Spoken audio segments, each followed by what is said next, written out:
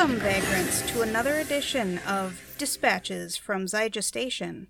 I'm Barbie. And I'm Christine. And this week we are talking Episode 4, In a Sticky Spot.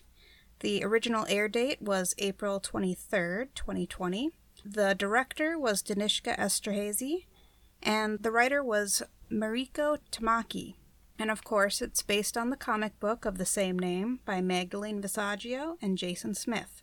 So this episode, in a nutshell, a stealth mission through the Republic border becomes a fight for survival as Lazaro closes in. So we start out with a plan and all, and then things just kind of go south from there. We have two major storylines this time around, and they're going on simultaneously.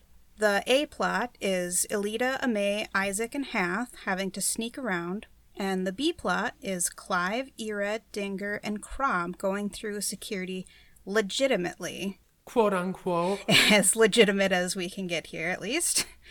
So this is the first episode that does not include any flashbacks in it. So we are solidly staying in the present time, and that really helps to tell the story for each group, I think. Absolutely. Last episode, we got a good look at the team being split up, with Isaac and Amay kind of teaming up. This time, the main team sticks together, mostly, and we get a different dynamic and see the loyalists and how they are as people. Yeah, this is definitely an episode where, sure, there's plenty of action. This is Vagrant Queen. There's always plenty of action. But you also really get to dive deeper into these characters, why they are who they are, how these different views of the world and the galaxy and all these different motivations really mesh with one another, whether it's Hath trying to get Elida to see the greater good, Elida just wanting to do her own thing, Isaac working on getting home. You get the idea. Right. So let's talk a little bit about the team before they split up. We start off with the scene where everyone's huddled around a table and getting the plan in place. You know, the classic plotting out, right? Elida has made this fantastic model of the spaceport using random items as stand-ins for the different people. And one of the items was a bug, which she thought was dead, but was very much alive when she pointed to it. And I can't remember if it was in an interview or one of the Fan Fridays, but Adrian says that she does not like bugs, and that scene was really hard for her. Though you have to admire Elida's dedication to the cause, building props to get the point across, even if those props end up being, shall we say, rather pointless. Yeah, well, some of those what props... can you do? Yeah, some of those props might not be pointless in the end, you know. But we get a classic music dies caption when Dengar points out that Winnibot has a layout. Of course, Elida is still using the model that she made, which I absolutely love, that the rest of the scene is shot through Winnibot's hologram, which is still following along. So shout out to the director, Danishka Esterhazy, on that wonderful shot. And I think there'll be a lot of praise coming throughout the rest of this. Yeah, all the props. We'll just say it right up front here. Way to go. Nice job. Absolutely. But there's also a quick Amida moment between Elida and Amay when Elida was frustrated about how much time she spent on the model of the port. She's kind of throwing it around, and Amay just stares at her. As you do when you're incredibly gay. And infatuated with your... How should we put their relationship? Yeah, with your crewmate. Right, crewmate. That's a better word than what I was going for. I mean, it's really just such a fun scene to watch, and it sets the stage pretty well for everything we see later on, even when things start to go south and they just have to really abandon the plan they spent all this trouble on. Yeah, I mean, the model alone. We've got to go into the colors. There are tons of spectacular colors in the episode. And I know that Jem has said that each planet has its own color. And I think it's pretty obvious that the space airport would have to be white. And it's really cool. We see all the other colors pop. I know in one of the scenes, we see a person with a rainbow hoodie. And if I could find that in the store, I would buy like 3. Same. I noticed it the first episode, and I notice it every time I watch. But anyway, so we also have these exterior shots of space, the dark, black vastness of space.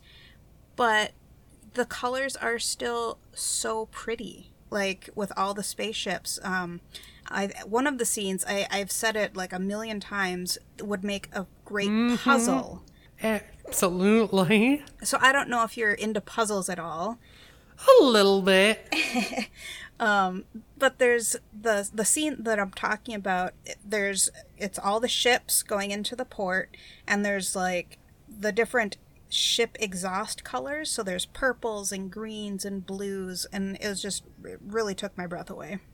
Yeah, I really loved getting to see just how colorful it was outside the station in space. And yeah, sure, the space airport itself is rather more nondescript, but it's kind of like things are here on Earth. Not every building can be the Sydney Opera House. Of course. I think of it really kind of like Zygia Station in episode 1, where the nondescriptness, if you will, of the environment is really made up for by all the people in the station. You get to see just how diverse this galaxy is. Sometimes you need a setting where the focus needs to be more on who's around and what's going on, and I think this accomplishes that rather nicely. For sure, it definitely does. You see all kinds of different space aliens and situations. But so going back to the color, I think the best color effect moment was when Alita was provoking the guard to chase them, and her head is framed by blue and pink. Her head's in the middle. And if you're not aware, those are the colors that represent bisexuality and are in the bisexual flag. So here she was in the middle of what's known as bisexual lighting. And then her line is, I hate labels. Literal perfection, I've got to say. Absolutely. Not just one of the most memorable lines of the episode, one of the most memorable lines of the entire show, period. Right. And it goes to show who Alita's become. Here she is, having rejected these labels and these ideas that her society tried to push on her, and she's become, well, herself. She's free to be who she wants to be, and she doesn't really have to answer to some higher authority. I'd strike the really from that sentence were it not for Lazaro. Right. So as we said, this episode you can cleave in half as far as storylines go. So luckily our heroes stay together with the addition of Hath. Isaac is adorable with how excited he is to be on team quote-unquote most wanted. And we've mentioned Hath, and I do want to touch on Hath being there, because Hath being around really brings a whole new dilemma for Alita into the equation. That question of what her destiny is versus who she wants to be. And it's something I related to a fair bit. There's a bit toward the start of the episode, I think it's about 7 or 8 minutes in, where Hath mentions that soon Alita will be able to wear her birth name with pride. Now, let me tell you, as a trans person, and that's something I fully admit, who has some experience with tossing my birth name away, my first thought was, but have you considered she doesn't want to go back to that life, Hath? Here, Alita was destined to serve as queen, but in a sense, being on the run has given her a sense of freedom, a sense of who she really is. And just from my own perspective, I can completely understand why she wouldn't want to abandon that. She gets to choose her own path and her own priorities, not just get stuck with the ones shoved onto her. Yeah, and you make such a great point. You can tell she's conflicted because she wants to make Mom happy, but at the cost, is the cost going to be her newfound freedom and identity? Right, that sense of balance. And is it really even possible to balance it? Right. So when the four of them arrive in the spaceport, I just need to know how no one noticed the random people falling from the ceiling. I mean, we've talked about how this galaxy is a lot like Earth in a lot of ways, and I'd imagine it's very similar thing in this case. Never underestimate the ability of people to either not pay attention to things or just brush off the unusual as completely normal. Yeah, for sure. So they get this epic hero walk down the hallway, getting ready for their plan to go into action, as you do. And it just fizzled out because there was no guard. And so a quality comedy moment. Right. It was so anticlimactic. But never fear, Amay the hacker is here. Unfortunately for Alita and Isaac, hacking is not instantaneous like they show in the movies. Yeah, there's just that feeling of get on with it already. Right. But that's another thing that I love throughout this episode, especially, and the season, because there are so many moments like this. Like, same.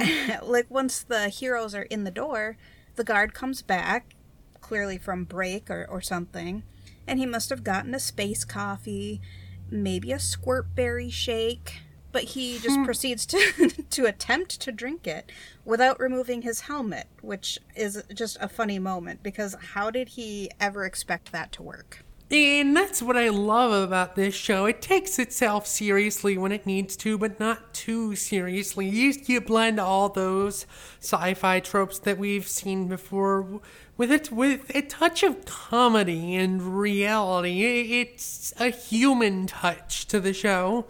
We can enjoy what's happening and sort of distance ourselves from it while still relating to what's going on even in this galaxy so different from ours.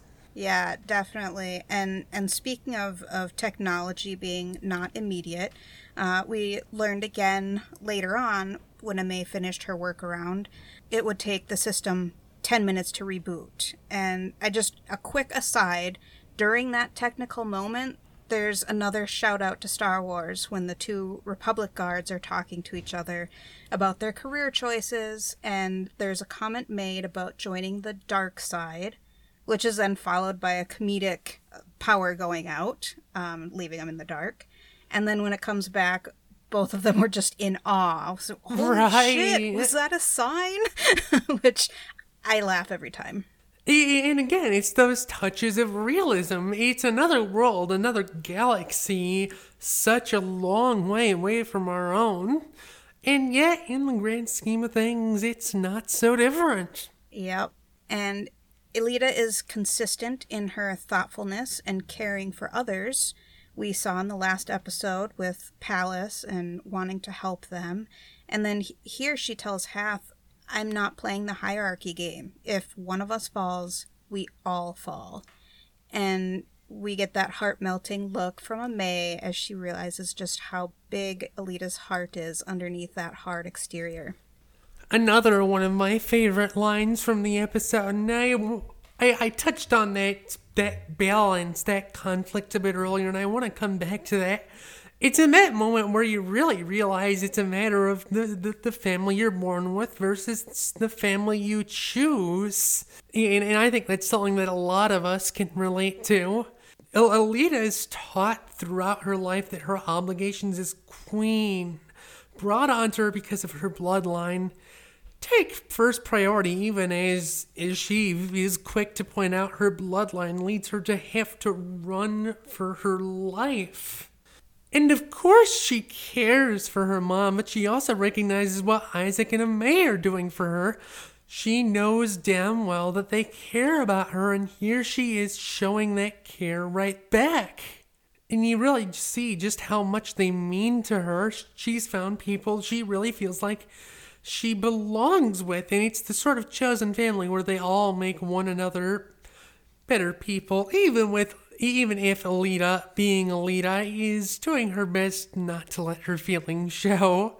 Yeah, and I mean, you're right. This is a concept that many of us, speaking as a queer person myself, that found family is huge. I mean, you have so many people that don't have the best relationship with their blood family and get kicked out of their homes, or worse.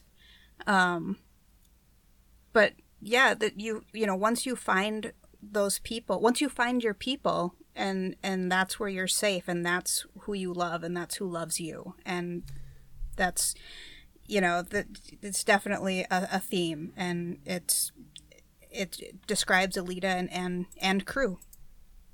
Yeah, it sums up the state of things so well. I mean, here Alita pretty much had to abandon her home. She got forced out, not because family was crap or anything, but because of the whole revolution. But it forces her to really grapple with things. Mm-hmm. Well, let's take a little turn. Let's change subjects here, and talk about May's character. So of course we have to. We've seen her in a couple of different roles now. So she's played the Republic Guard. She's played a mossy rock creature, whatever. And so here she is. She gets really into it in this episode. She plays a port worker, comes up with an entire backstory, and not only does she come up with a backstory, but she really gets to lean in and use it this time. Right. Once Isaac is taken, we have May splitting off to use her computer skills where she can use them. And she runs into an engineer and starts to go into character right away. But Alita is trying to talk to her too. And May keeps it together at the start, but the Port Authority gets the gist after Alita kind of says something else. So that leads May to use force.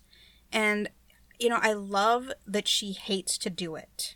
She's always so apologetic and, she really doesn't want to hurt anyone. She just has a caring personality, but she can be so tough. And, she knocks the engineer out a second time when she was working. And another fun fact is those sparks were real in the computer. So talk about commitment to the role. That actor really had to be careful, I bet. Oh, I'm sure. In just thinking about all these roles that May is taking on, I can just picture the May tries to hit it big in Hollywood, AU. Fanfic writers, get on that, please. All right, But yeah, I just love seeing in this episode how May really tries to build up her character. She's so dedicated to the cause. She takes this so seriously, and yet when it comes down to it, she'll take, as Isaac puts his approach early on, more of an improv approach just for the sake of getting this mission to work. I just think of the line, I just completely forgot my entire backstory. That was a terrible performance. It's just so delightful. And you really feel for her in the moment. She doesn't want to be a bad person, and yet you've got to do what you have to do to get out of these situations. Right. Whether it's bad acting or what. But speaking of getting out of situations, when the guards are searching for the fugitives, May makes a comment to herself that she's glad her character isn't claustrophobic. So clearly a very thorough backstory made up. And then shortly after the escape, when she's going through the vents, she runs into some other port workers. And instead of, shooting or causing a scene of some kind, which is probably what Elita would do, or even Isaac, she just stops and falls right back into character. And that works out great for her because they end up telling her where she needs to go or how she needs to get to where she needs to go. And I'm sure she's the only one that could pull that off so smoothly. Yeah, imagine if Alita or especially Isaac were going through that. But yeah, I love that scene, partly because you really get that perspective of what everything going down looks like to the people who aren't fighting this fight. I just can picture, you're gonna tell us what the hell is going on? Yeah. Especially when when these people don't have an effing clue what's going on. And you really see a lot of that this episode, which I suppose is natural when he said it in a space airport. Better not be any delays. We got places to be. Right. And it just goes to show that all of this isn't happening within a bubble. The consequences are very real. Right. So true. Let's talk about the B plot. It was so much fun getting to know and love these characters. We've known them the last couple episodes, but we haven't really dug deep. And of course, just as we started to like Irid, she sacrifices herself to let the others escape. So I guess she now joins the likes of Nim, who, if you'll recall, sacrificed himself back in episode 2.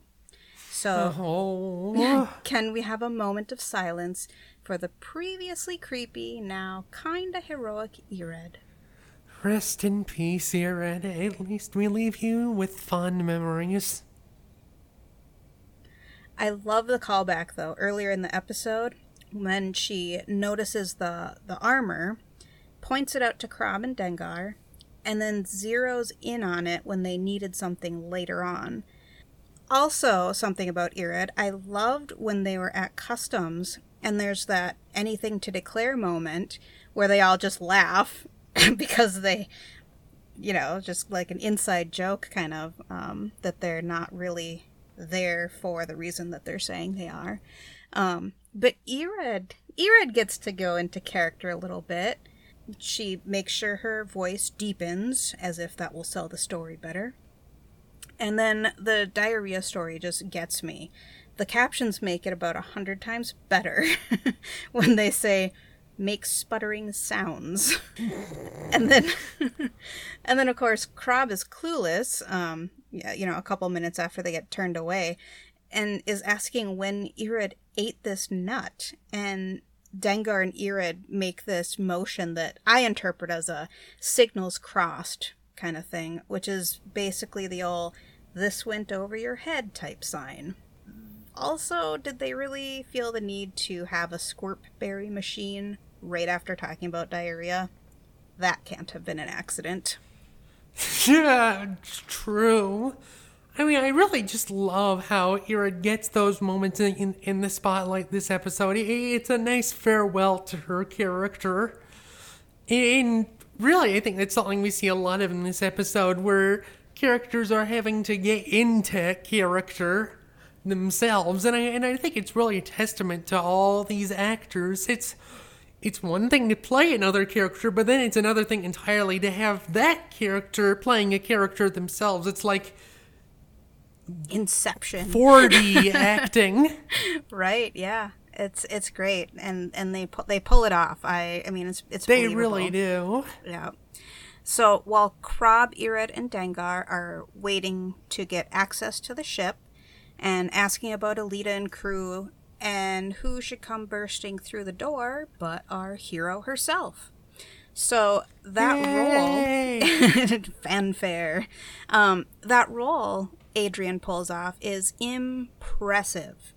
And Danishka has said that the fight scene had to be done all in one take because once the feathers flew, they couldn't reset that shot. At least not without hours and hours of wasted time. Right. So props to both of them, definitely. Absolutely.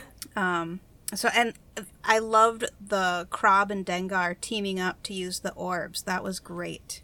It's yet another fantastic fight scene, even if it does end with us losing Irid. You get to see everybody being a badass, especially Irid. For all Alita looks down on the Loyalists, you have to admit their intentions are good. Irid gave her life so that Alita and her team and the other Loyalists could all keep on going. Yep. So let's go to the bad guy, Lazaro. Lest we forget. Right. There is still some... There's still some bad guys. Yes. We get to see Lazaro in a few different scenarios. Of course, he's on the ship with his call to the Admiralty, who Admiral Rykal, Robin Scott is. I love her. I love her. Same. And she is so over Lazaro, just done. And I can't blame her one bit. Not at all. She seems like she has a very good head on her shoulders. But then we also see him on the spaceport when he's questioning Isaac after he gets captured. And then at the end, during the aftermath of this battle that we just talked about. And I feel like even though we see him throughout the episode, he is not a focus at all.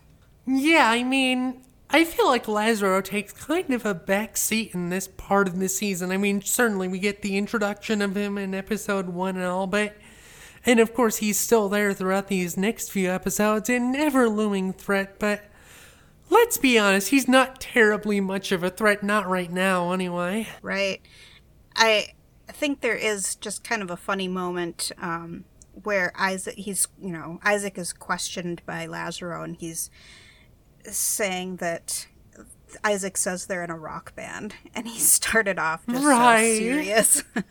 I just love the interplay between Isaac and Lazaro. It is glorious because Isaac's snarky attitude plays so well off the no-nonsense attitude of Lazaro. And of course, Lazaro really does his best to claw through and get to the heart of Isaac's motivations. And I'm paraphrasing here. Is this really worth giving up your chances of getting home? And so even if Lazaro isn't necessarily a major threat, he can still do loads of damage at a psychological level. Right, yes. I mean, we all know that's Isaac's heart is at home, and that's what he wants. Right, and of course, we've heard him talking about his family back at home, and his son by this or point, daughter. you kind of feel for him. Right. So enough about the bad guys. Let's talk love.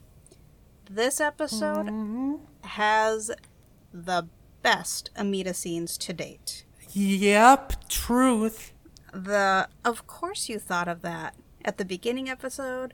Well, actually, that whole scene, let's handle this one together. Right, it's just such a heartfelt scene. You can really see how much of a bond is building up between them. If last episode really launched the ship, then this episode, full speed ahead. Right. You can really see how much they care about each other, and especially how much Amaya cares about Alita. Yes, and so many looks this episode. Like, when Amaya was hacking the door open, she gives Alita the sweetest look right after Alita asked how much longer until the door opens. I was absolutely convinced they were going to kiss when they were in the hallway. That makes a lot of us. Best moment so far. I mean, hands down. They looked at each other's lips and the smile. And, sorry, it's okay, you're saving my life. That hallway moment was intense. Truth. Fun fact, another one, I'm just full of them today. Adrian and Alex wanted to shoot that scene again because they knew how important it was to get it right. And that was the take that was used in the show. And I think they got it spot on. I would have to agree. And I really just love how the moment comes out of nowhere. One moment they're just doing their best to carry out the mission and get away, and the next thing they know, there they are, right next to each other, staring right into each other's eyes. And here we are back at home having a complete gay meltdown. I know I was. Same. It was just such a heartfelt moment. One of the best of the whole season. Yeah, definitely. And then, so when Amay says, I know what I'm doing, all I can think about is what she's doing to all of our hearts. But the way that she looks at Elita when she's talking about not leaving anyone behind, when Elita's saying that she doesn't leave anyone behind, you can tell that there's some deep respect that's forming. Yep, and you have to even wonder if either of them would consider themselves in outright love. Yeah, I mean, there's definitely the base is set. We're laying it down. So let's wrap it up. Let's talk about the end of the episode. That cliffhanger, oh my goodness. Yeah, so once everybody's back on the ship, Elita says, that's all of us, and immediately stops short and looks at Hath, apologetic, because they had literally just lost Ered. And it's such a sad moment, because much as we had a lot of reasons to dislike Ered, she was still a valuable part of the team, and a person with good intentions on the whole. Yep, definitely. We get a final Amita moment in the cockpit when they're talking about their moms. Amay says that she tells her mom about interesting people, and then Q staring at Elita, and let's just listen to the whole exchange. Any words of advice? Oh, it changes all the time. Sometimes I tell her about a new food I've tried, or an interesting person I've met. I update her a lot on Chaz, especially every time he gets a new tattoo. Wow, I'm sorry. I'm totally making your moment about me. What? No. Are you kidding me? This is helpful. I just wanted to say thank you, for everything. You don't have to keep thanking me. I'm glad to be here. It's been like, 7 years since you've seen your mom, and that's what you're wearing? Isaac, why did you walk in right there? Well, we can't win them all, can we? I guess not. Anyway, we end the show crash landing on Wix, and I really love that the ship crashes in the distance. We see it come down.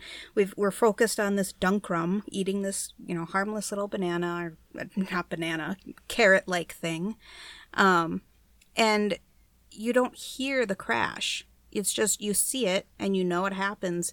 And I think that it actually adds instead of taking away.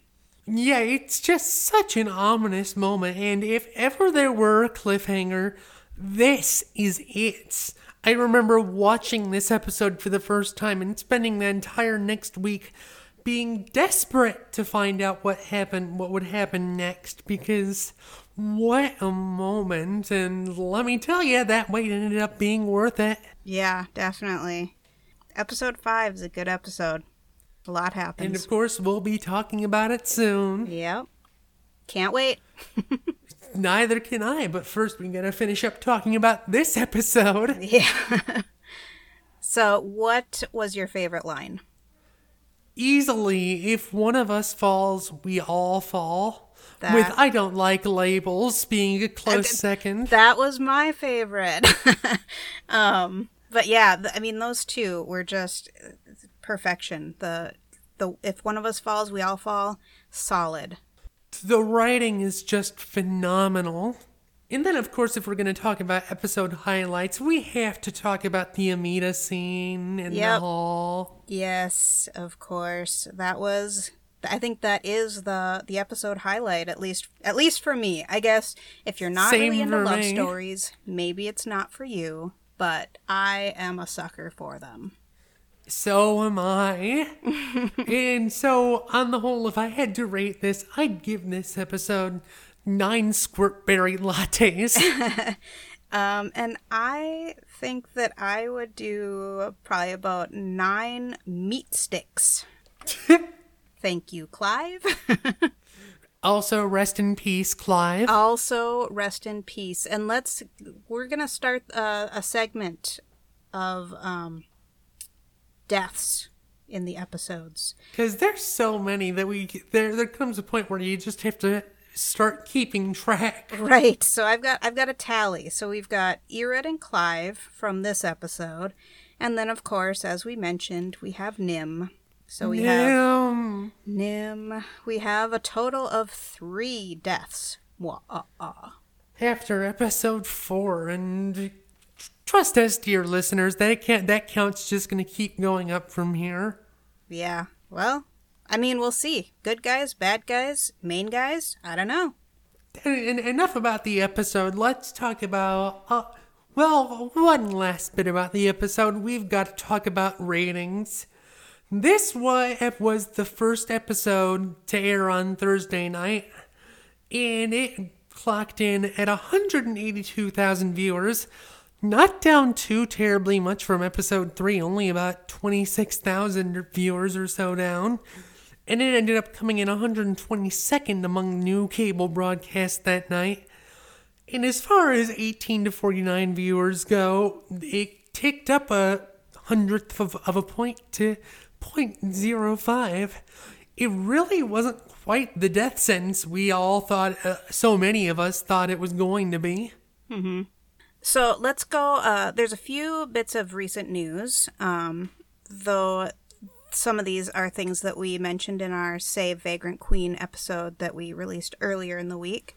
So if you've not listened to that already, go back and give it a listen. You'll be glad you did. For sure, and it's a quick one. It's just a little 8-minute or so mini-sode.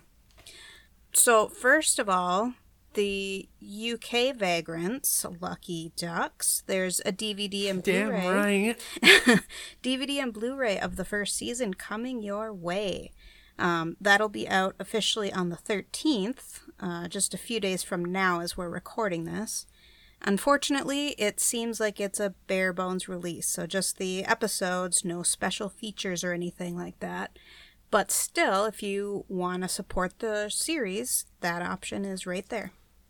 Absolutely. I took a look, and the DVDs clock in at around £20, and then the Blu-ray, I believe, is closer to £30. So it's a good investment from my point of view. But then, of course, we host the podcast on the show, so... Right, I know. I broke down and bought the season on Google Play, so I'm doing my part. We certainly all are. Yeah. So this is breaking news. Came out the day that we're recording this episode, but Emily Andress of Wynonna Earp fame has confirmed that Jem Gerard will be directing at least one episode of Wynonna Earp. And forgive us for taking a moment to just geek out here, because of course both of us are Earpers. Yeah, I've been happy all day, and it's so funny because I have actually been like daydreaming of a match like that for months, and I wish that Adrian or Alex could be on the show. Obviously Tim already is, so we just got that covered. But due to the funding that Wynonna Earp gets, the cast and crew have to be Canadian citizenship. They have to have Canadian citizenship. But we can dream, right? We absolutely can. It'll be exciting to see what ends up coming from that. Yeah, I was thinking, I mean, I know that Jem is not a writer. She's just doing the directorial aspect of it.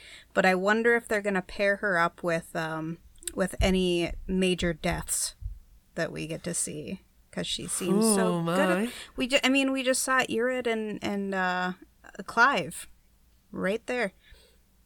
Right. Rest in peace. Rest in One peace. more time. Right. Nim, Clive, Irid, we remember. I believe we also have a charity giveaway to discuss, do we not? We sure do. We are nearing the end of our charity giveaway. The last day to get those donations in for the third and final charities is July 15th. So the prizes for this one are really exciting. There's a hand-stitched Steers ad that you can display prominently, and a Vagrant Queen comic page from none other than the artist himself, Jason Smith, which Exciting. we thank him very much for being so generous and donating that to us. We certainly do. Thank you, Jason. Thank you very much. And I will let you know how much we raised for each charity in our next podcast episode, because obviously it'll be wrapped up by then.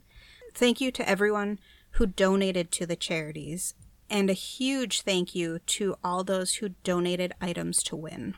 Yes, massive kudos go out to all of you.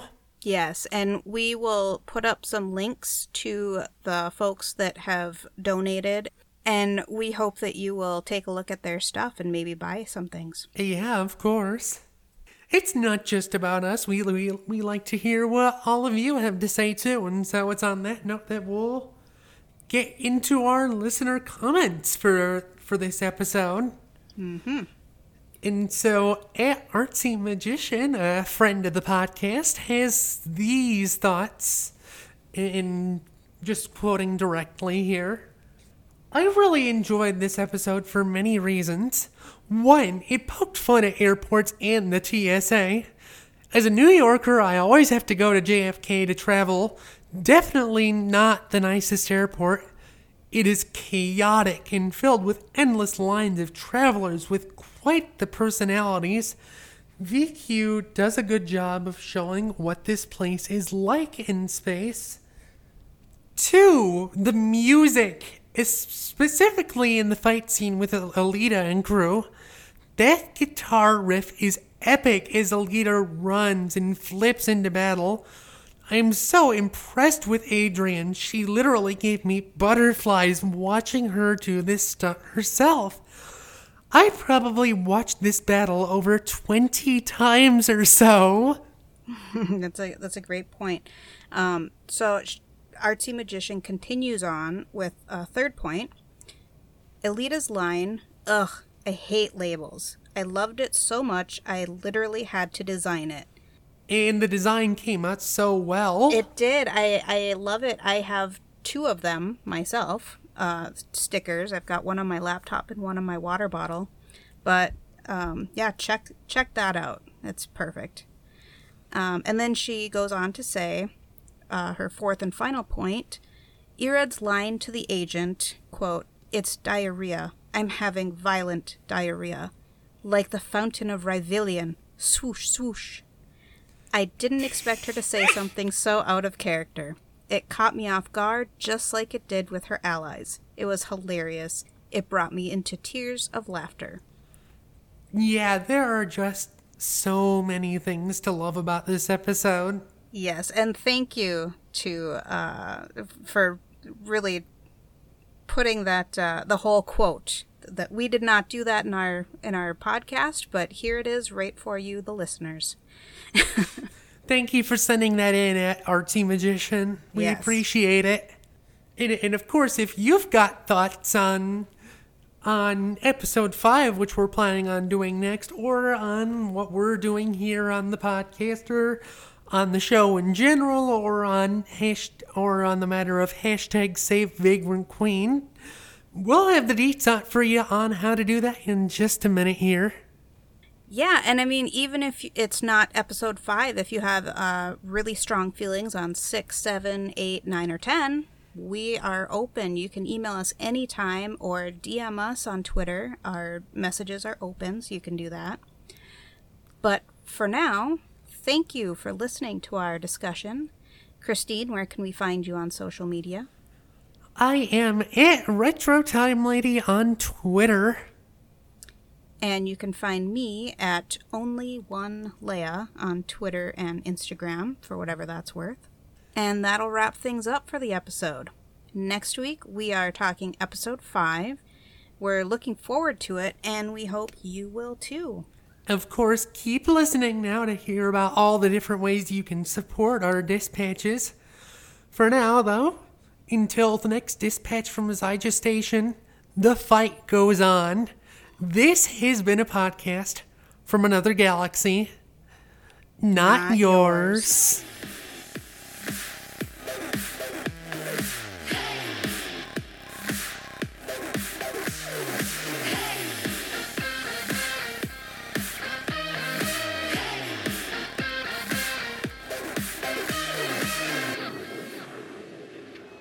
We are a fan-driven podcast, which means you help us do what we do, so we appreciate any way you can show your support for our work.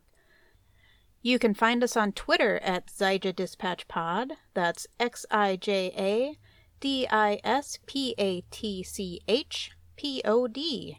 There you can find current news about Vagrant Queen, our podcast, and many other things happening in the fandom.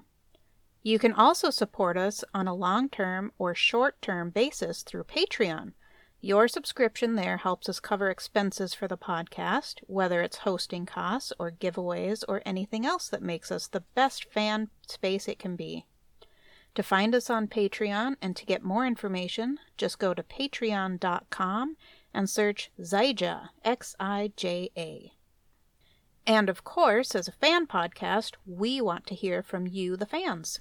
Our email is vagrantqueenpod@gmail.com. You can send us a text or voice recording, whether it's about what's happening on the episode, your thoughts on the show as a whole, or what we're doing here on the podcast. This is an inclusive space, so send us your comments or feedback and make yourself heard. Finally, Podbean hosts new episodes of our podcasts. That's where you can go to find the latest episodes of our programs and keep up to date on what's happening in our galaxy. We also have transcripts available if you need them. That's at zyjastation.podbean.com. Till next time, Zyja Station, over and out.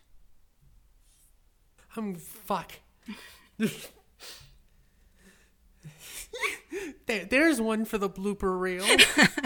Nice.